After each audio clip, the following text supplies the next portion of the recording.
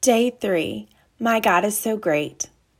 My God is so great, so strong and so mighty, there's nothing my God cannot do. Today, we are going to study 2 ways to demonstrate our faithfulness, through our giving and through our prayers. Let's begin by reading Matthew 6:24. It says, "No one can serve 2 masters. Either you will hate the one and love the other, or you will be devoted to the one and despise the other. You cannot serve both God and money." We cannot be faithful to multiple masters. We have to begin by choosing who we will serve. Who did Joshua choose to serve? Joshua 24:15 says, "But if serving the Lord seems undesirable to you, then choose for yourselves this day whom you will serve, whether the gods your ancestors served beyond the Euphrates or the gods of the Amorites in whose land you are living.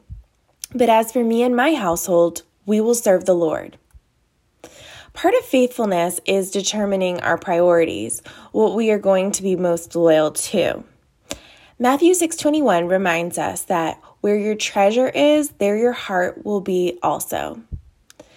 We are commanded to give God the first fruits of our labor. See Proverbs 3:9. We can be faithful to God by being faithful in our tithing, which is our giving to the local church. God is the one who provides for everything we have. Nothing we have is truly ours. We should give back to Him a part of what He gives to us. Give to God the best of what you have, not your leftovers. If you have not been consistently tithing, take the time now to prepare a gift for the Lord. In the Sermon on the Mount, Jesus addressed the proper way to go about practicing your righteousness or faithfulness by giving to the needy. Listen carefully to His directions in Matthew 6:1-4. Be careful not to practice your righteousness in front of others to be seen by them. If you do, you will have no reward from your Father in heaven. So when you give to the needy, do not announce it with trumpets as the hypocrites do in the synagogues and on the streets to be honored by others. Truly I tell you, they have received their reward in full. But when you give to the needy, do not let your left hand know what your right hand is doing, so that your giving may be in secret.